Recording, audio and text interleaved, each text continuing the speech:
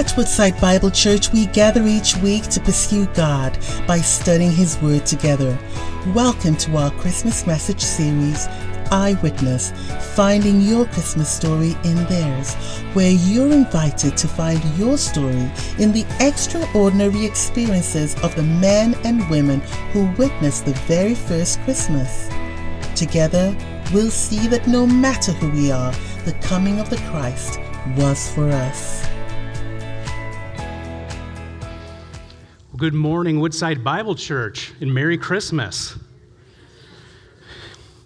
So as Loreno said, my name is Andy Wisman. I have the joy and privilege of being able to serve here as one of the elders at Woodside Bible Church, specific to the Chesterfield campus. Our interim campus pastor, Vince Messina, he sends his greeting and love to you all today. He was originally scheduled to preach today, but yesterday morning, with about 24 hours to spare before this service was to start, he called me and told me that members of his family had been exposed. And a couple of them are starting to not feel well. So again, he's staying home and he's just resting out of an abundance of caution. So let's just be in prayer for the Messina family and just also everyone else who is dealing with it these days. And it's just difficult, and yet here we are. And when I got the call, I thought he was actually joking at first. I actually started looking around. I'm like, okay, is this like The Office where there's a camera waiting to look for my reaction? Is this punked? Is Ashton Kutcher just going to jump out and say, you've been punked? But here we are. It was not a test. And all joking aside, I'm actually grateful to be entrusted by Vince with handling the God of Word today. It's not something to be taken lightly. I don't take it lightly. And even though I haven't had as much time to prepare as I would have hoped, I'm reassured by two things. The first thing is that regardless of how I do up here, the Word of God alone is sufficient for today. And I take comfort in that. Because it's not about me, it's about God's Word, and it's about glorifying Him. And then the second thing is that I will preach Christ and Him crucified. Nothing else is worth preaching, and so that's what we are going to hear today. So this past week, we concluded the season of Advent. Historically, Advent is the beginning of the church calendar and is celebrated on the 4 Sundays leading up to Christmas. Maybe you grew up with Advent in your household, and you know this, but for those who don't, it's the 4 Sundays leading up to Christmas Day. And the word Advent it comes from a Latin word that means coming or arriving. And historically, the church had focused on the 2 great arrivals of Jesus in the season of Advent. In his first arrival that we celebrated yesterday and 2 days ago, Jesus came as a human being, born of a virgin, to be the Savior of the world through his life, death, and resurrection. In his second arrival, he will come again in the future to judge the world and establish his kingdom forever, ushering in God's new creation. And let me tell you, I can't wait for that. The Advent season also reminds us that God's people often find themselves in seasons of waiting. I'm sure all of us have been in seasons of waiting or are in one now. As Israel waited for the first arrival of the Messiah, so we now, as the church, wait for his final return in power and glory. So I wanted to ask you a quick question. Who here likes to wait? Anyone? No? Okay. That's exactly what I expected. No one here likes to wait. Our culture is one of immediate gratification. I call it the Amazon syndrome, where it used to be 2-day Prime, and now it's, hey, there's an Amazon locker 2 miles from your location. Go and pick it up today. That is what our culture has foisted upon us, and it has bled into every aspect of our lives. Think about this. How about when someone's driving slow in front of you? How does it make you feel? It's okay to be honest. How about when your phone won't load something fast enough? When you hit, I see a hand, yeah. When the phone won't load information fast enough, or if a game won't load fast enough, or you're trying to find directions and it's not giving it to you fast enough, you just missed your turn. When you're a kid waiting for that snow day to be called for school. Come on, call it, and you just see the scrolling on the screen, and then you go, yes, there it is, finally. And every once in a while you're disappointed because no, it's not there. How about when someone won't return your call or your text that you just sent or called them like yesterday? You should have called me back before I called you. What are we waiting for? I was so impatient that when my wife and I were raising our children, I gave them directions in German because life is short and it's just more fun to make it terrifying by saying things in German. A couple of examples that I would say to them would be 5 Minuten, which translated as 5 minutes. So be ready, we're leaving in 5 minutes. Another example would be mach schnell, geht's los, which means hurry up, let's go. Inevitably, it wouldn't change anything with how late we were, but still, it was fun to do it. And even then, I still had this impatience about me because I just had to be there, had to be where I was going. We think that waiting is the absolute worst, yet we have no idea what it actually means to wait in this day and age. The last prophet of the Old Testament, Malachi, finished his ministry around 420 BC. The people of God heard nothing from him until John the Baptist arrived in the early 1st century AD. That's over 400 years of waiting for God's people. All of us know that there are times we find ourselves waiting on God, waiting for an answer to prayer, waiting to see where God might lead us next, waiting for a breakthrough in some area of our lives, or even waiting for someone to be healed. In my personal life, God has required me to wait a lot. I've waited for a loved one to come to know Jesus Christ. Still am. I've waited to reconcile a broken relationship. I lost a job 2 weeks before closing on my house, not knowing what to do financially. I lost another job after refusing to be unethical, waiting for justice to be served because that's not fair. I did the right thing by refusing to do the wrong thing, and yet I find myself without a job. And yet I was in waiting, not only for another job, but hoping for justice at the same time. Last year when I had COVID, I waited, having some very difficult conversations as the days just continued to prolong, just asking God, wondering when or if I would be healed, and to what extent I might be healed. Praise God that I'm here today.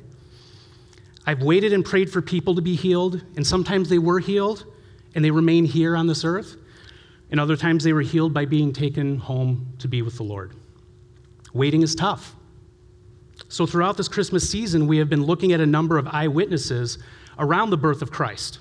Today, we want to look at our last set of witnesses, two people who are often overlooked in the Christmas story, but have a lot to teach us about engaging a season of waiting well.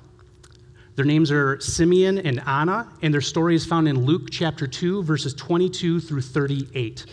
And what we'll find today is that waiting with faith enables us to receive God's promise.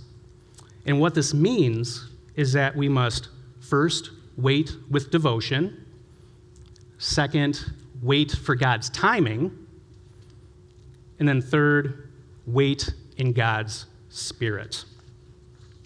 So let's look at the first few verses of their stories together. If you would, open your Bibles with me to Luke chapter 2, starting in verse 22.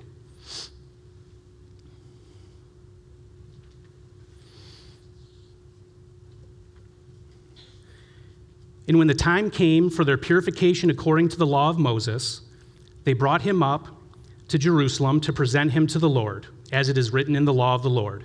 Every male who first opens the womb shall be called holy to the Lord, and to offer a sacrifice according to what is said in the law of the Lord, a pair of turtle doves or 2 young pigeons. Now there was a man in Jerusalem whose name was Simeon, and this man was righteous and devout, waiting for the consolation of Israel, and the Holy Spirit was upon him. Now skip with me to Luke 2, verse 36. And there was a prophetess, Anna, the daughter of Phanuel, of the tribe of Asher. She was advanced in years, having lived with her husband 7 years from when she was a virgin, and then as a widow until she was 84. She did not depart from the temple, worshiping with fasting and prayer night and day. So what we see from the text is that Jesus' parents bring him up to the temple in accordance with the Old Testament law, and as they enter the temple, Luke introduces us to Simeon and Anna, 2 key witnesses who respond to the arrival of Jesus.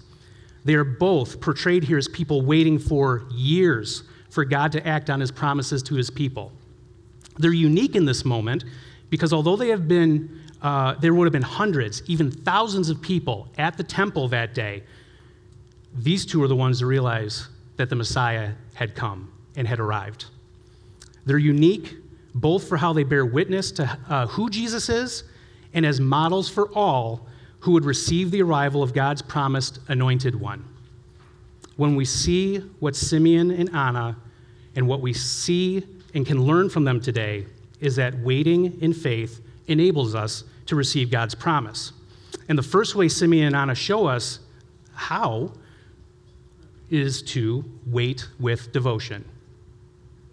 Wait with devotion. In verse 25, it says, "Now there was a man in Jerusalem whose name was Simeon, and this man was righteous and devout, waiting for the consolation of Israel, and the Holy Spirit was upon him." And then verse 36 and 37. "And there was a prophetess, Anna, the daughter of Phanuel, of the tribe of Asher. She was advanced in years, having lived with her husband 7 years from when she was a virgin, and then as a widow until she was 84. She did not depart from the temple, worshiping with fasting and prayer night and day." As we were introduced to both Simeon and Anna, one of the first things we notice about them is that they are devoted to God's ways and God's word. The text says of Simeon that he was righteous and devout. Simeon was committed to living in accordance with the way God had created us as human beings, how we were called to live. He sought to live rightly before God. And while righteousness is the action, devotion was the heart and faith behind that action.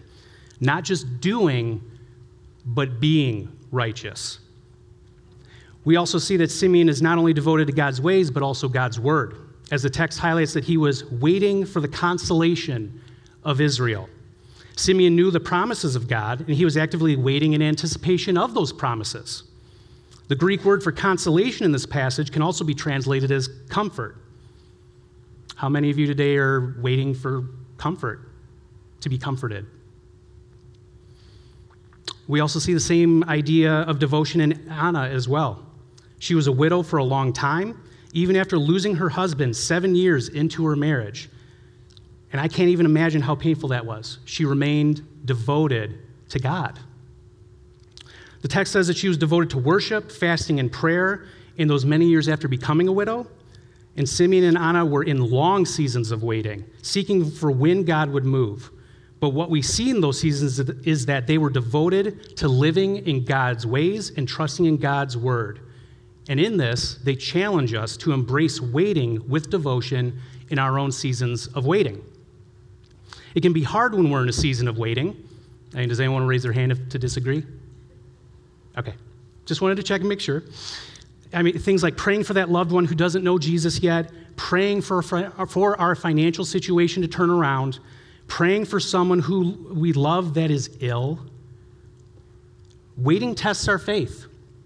And if we're not careful, seasons of waiting can often lead to becoming lax and making excuses for our lack of devotion, trying to take matters into our own hands, or worse, becoming angry and bitter. We talked 2 days ago about Herod and his response to the coming of the Messiah. His response was anger. And that's a dangerous game to play. Too often, if we're not careful, we can fall into these traps in our walk with God. We can enter into seasons of waiting and then just let ourselves go, ceasing to walk in righteousness or cultivate our devotion to God.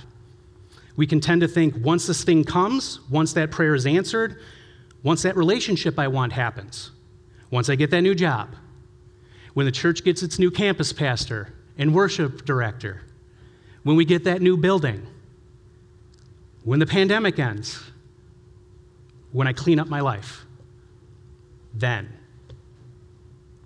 Whatever it might be, then I'll start to take my devotion seriously. It's an easy trap to fall into, but we can't do that. But Scripture encourages us instead to embrace a season of waiting with devotion to the Word of God and the ways of God.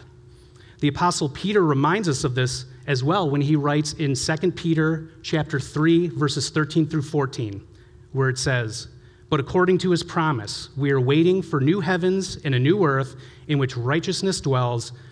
Therefore, beloved, since you are waiting for these, be diligent to be found by him without spot or blemish and at peace. We're supposed to be ready. And even as we see Simeon and Anna wait in devotion, we also see them wait in faith in another way. The second way that they show us how to wait is to wait for God's timing. And I have to admit, this one is a big one for me. I'm a type A personality. I like to take matters into my own hands. I like to get them. Let's go. I have a plan. Let's do this.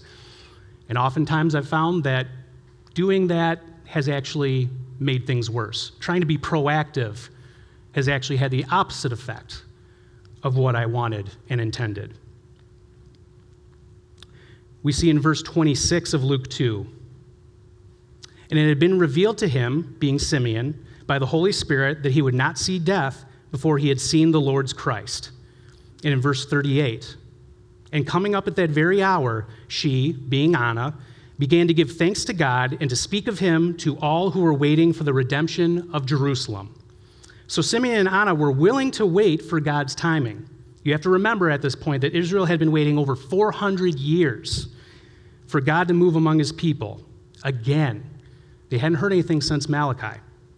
And not only that, Simeon and Anna had been waiting in devotion to God for a long time and had heard from their parents, their grandparents, and if they had great-grandparents that were alive at that time, they had heard of their waiting too. Again, over 400 years. It's a long time. Both were advanced in years. Both had been daily coming to the temple to see the fulfillment of God's promises. So with their age, that's a lot of days that they had been going to the temple waiting for that day to come. To Simeon, God had promised that he wouldn't see death before he had seen the Messiah. But can you imagine the challenge of every single day going to the temple, waiting to see when the promise would be fulfilled, and wondering, is this the day? And then when it didn't happen, wondering, is tomorrow going to be the day? Or the day after that? And continuing on and on. Anna likewise highlights how she was ready at that very hour to receive the promised one as he arrived at the temple. Her devotion and faith allowed her to be right where she needed to be to receive the arrival of the Messiah. So waiting for God's timing means cultivating a life of patience. Sorry, but it's true. Patience is not something that many of us are good at, but it's a crucial fruit and a practice of a heart of faith. James reminds us of this when he writes in James chapter 5, verse 7, "Be patient, therefore, brothers, until the coming of the Lord. See how the farmer waits for the precious fruit of the earth, being patient about it until it receives the early and the late rains. You also be patient. Establish your hearts, for the coming of the Lord is at hand." So again, like Peter, James points us toward the future fulfillment of God's promises. But in that, he calls us to practice patience as we wait. Patience is a way in which we engage a season of waiting with hearts of faith to receive the fruit of God's promises. And to illustrate this, James uses the analogy of a farmer waiting for his crop of fruit to come. There's a process and time to grow something. We know almost nothing of that because we just go to the grocery store. There might be some farmers in here, I don't know. If you are a farmer or come from a farming family, you know the process and the time it takes and the back sweat that is involved, the tears, the blood that is involved with making this fruit. Like fruit is produced from a crop through patience, so the fruit of God's kingdom is ultimately produced through patience in our lives as well. Along with James, Simeon, and Anna encourage us to be patient and wait for God's timing. And that can be very difficult.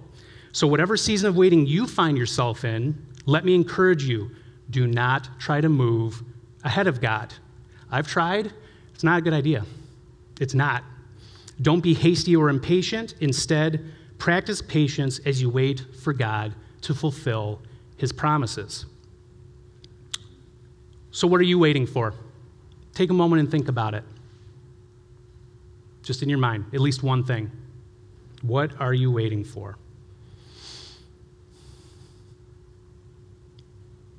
You know, some people say that waiting and patience, they're four-letter words. But what does God's word say about that, right? We as Christians, we have to ask ourselves, what does Scripture say about that in light of what our culture says? Scripture is supposed to inform our feelings, not our feelings informing Scripture.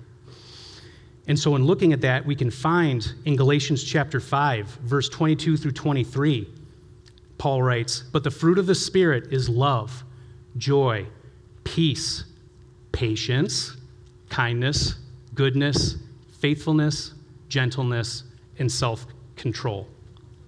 Biblically speaking, patience means to endure with self-restraint, not giving in to difficulty or hardship.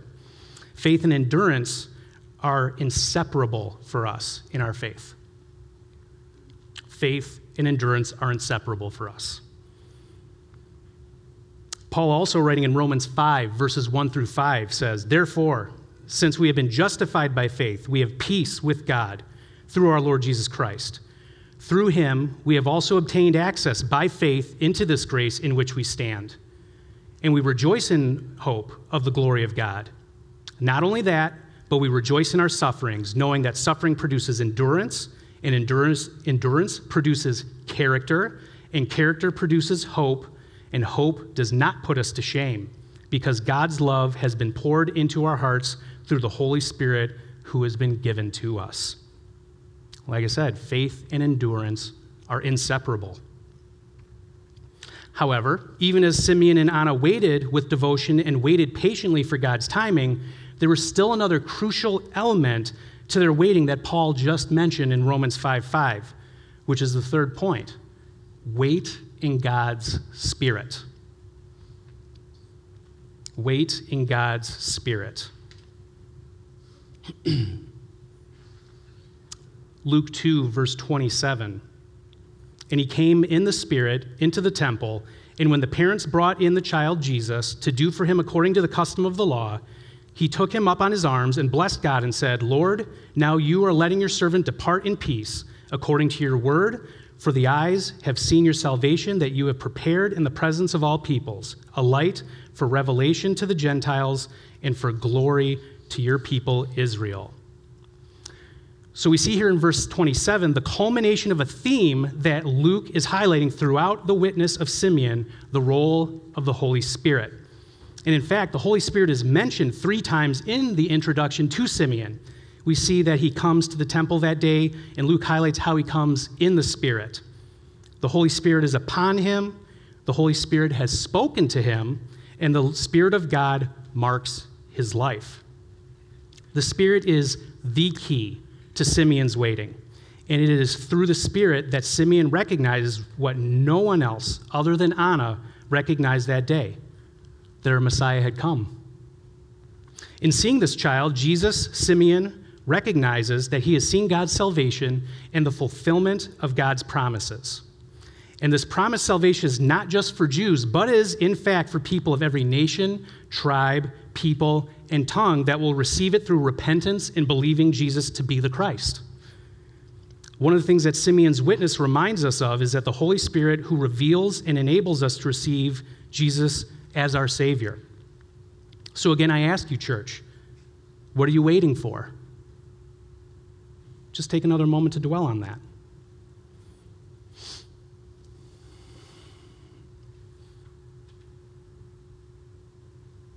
The Holy Spirit is at work here, revealing God's promised one to Simeon in God's timing, and Simeon responds by recognizing the salvation that has come in Christ Jesus. What Simeon recognizes, Luke will go on to show in much greater fullness in his gospel. And as the story continues, we see that Jesus is God's promised Messiah who comes to save us from our sins by dying in our place on the cross. Throughout the Gospel of Luke, the Spirit continues to reveal that Jesus is, in fact, the true Savior of the world.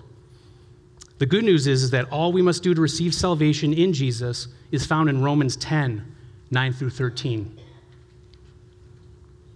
"For with the heart one believes and is justified, and with the mouth one confesses and is saved. For the Scripture says, everyone who believes in him will not be put to shame. For there is no distinction between Jew and Greek, for the same Lord is Lord of all, bestowing his riches on all who call on him. For everyone who calls on the name of the Lord will be saved." Praise God. praise God for that good news. And if you've not done that yet today, I want to invite you to believe with your heart and confess with your mouth that Jesus Christ is Lord and be saved. As Simeon and Anna waited for the first coming of Christ on this side of the cross, we're waiting for Jesus' second advent and his coming in power and glory. Jesus reminds us of this at the beginning of Acts, when his disciples asked if it was then that he was going to restore the kingdom of Israel. Jesus responded in Acts 1, verse 7. He said to them, "It is not for you to know times or seasons that the Father has fixed by his own authority, but you will receive power when the Holy Spirit has come upon you, and you will be my witnesses in Jerusalem and in all Judea and Samaria and to the ends of the earth." Here we see Jesus reminding his disciples that there will be a season of waiting until the promises of God are fulfilled. But in his very next breath, he reminds them that God is going to give his Spirit to empower them to be witnesses in that season. And as believers, we have the Holy Spirit dwelling within us that empowers us. If you're in a season of waiting, brothers and sisters, let me encourage you to walk in the Spirit. Listen to the Spirit. Be filled with the Spirit and let him empower you to walk faithfully as you await the fulfillment of God's promises. You may be asking, what does it mean to walk in the Spirit? We tend to kind of get lost in Christianese phrases and words. Simply put, it means to yield to his control and follow his lead as he exerts influence in leading our lives. Practically, it means to be in prayer, be in God's word, and come to church, be in communion with fellow believers whom you can seek wise counsel in when you don't know what to do or where to go next.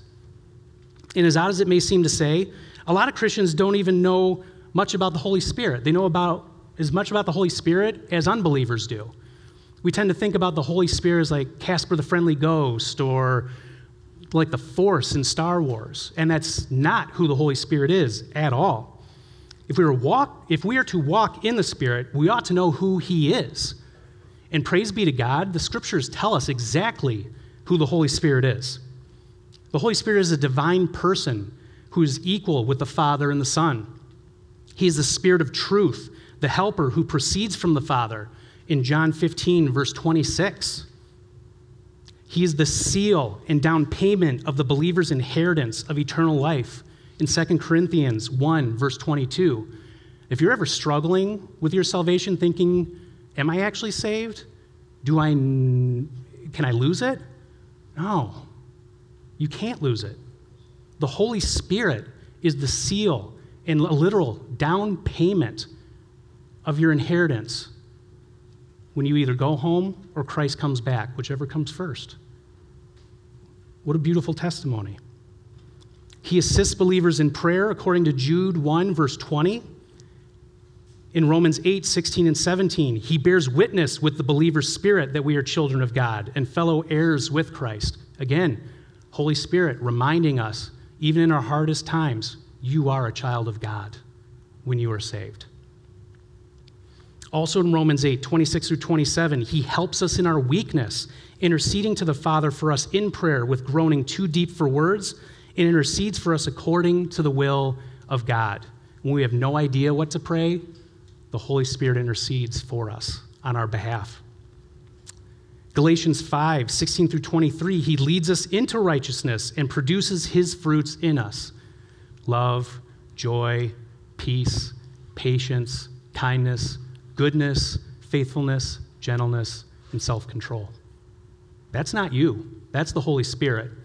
Because if it were you, impatient, angry, lack of self-control, wanting the things that your flesh wants. He raised Jesus from the dead and gives life to the mortal bodies of believers when he comes to dwell in them, washing, regenerating, and renewing us in Romans 8:11 and Titus 3:5. Just think about that for a moment. If you are saved, if you are a believer, the Holy Spirit dwells in you. The power that raised Jesus from the dead is in you. That's how you are able to do good works for Christ's kingdom, because of the Holy Spirit dwelling within you. So like I said, the Holy Spirit is not Casper the Friendly Ghost. He's not like the Force in Star Wars, this impersonal force that just is there. He is a person, and he is God. And he should be worshiped as such because he is the third person of the Trinitarian God that we worship. So as for Simeon and Anna, they provide excellent examples of what it looks like to engage a season of waiting, for they show us that waiting with faith enables us to receive God's promise. As we draw our time to a close today, I want to give you the words from the author of Hebrews as a call to respond to God's word. In Hebrews chapter 6, 11 through 12, he says, "And we desire each of you to show the same earnestness, to have the full assurance of hope until the end, so that you may not be sluggish, but imitators of those who through faith and patience inherit the promises." I don't know what you're waiting for today, nor what you're praying for today. I have a funny feeling that if I had heard a fraction of the cries that God hears, I would just be crushed. Absolutely crushed. But it's not too much for God. That is the big God that we serve, that wants us to take our prayers to him, but to also trust in him and to also wait in him. If Jesus is your Lord and Savior today, wait with devotion, wait for God's timing, and wait in God's Spirit. And if you have not surrendered your life to Jesus Christ yet, I want to encourage you and invite you, repent from your sin-filled life, believe in Jesus Christ as Lord and Savior, and begin life as a new creation in Christ Jesus. Waiting and enduring means suffering will follow the life of a Christian. I'll leave you with one of my favorite quotes from a past preacher that when I've had rocky times or the low points in my life, it's always helped realign my expectation of how I should respond in those seasons. And that quote is this: "I have learned to kiss the waves that throw me up against the rock of ages." Lean into God, the rock of ages.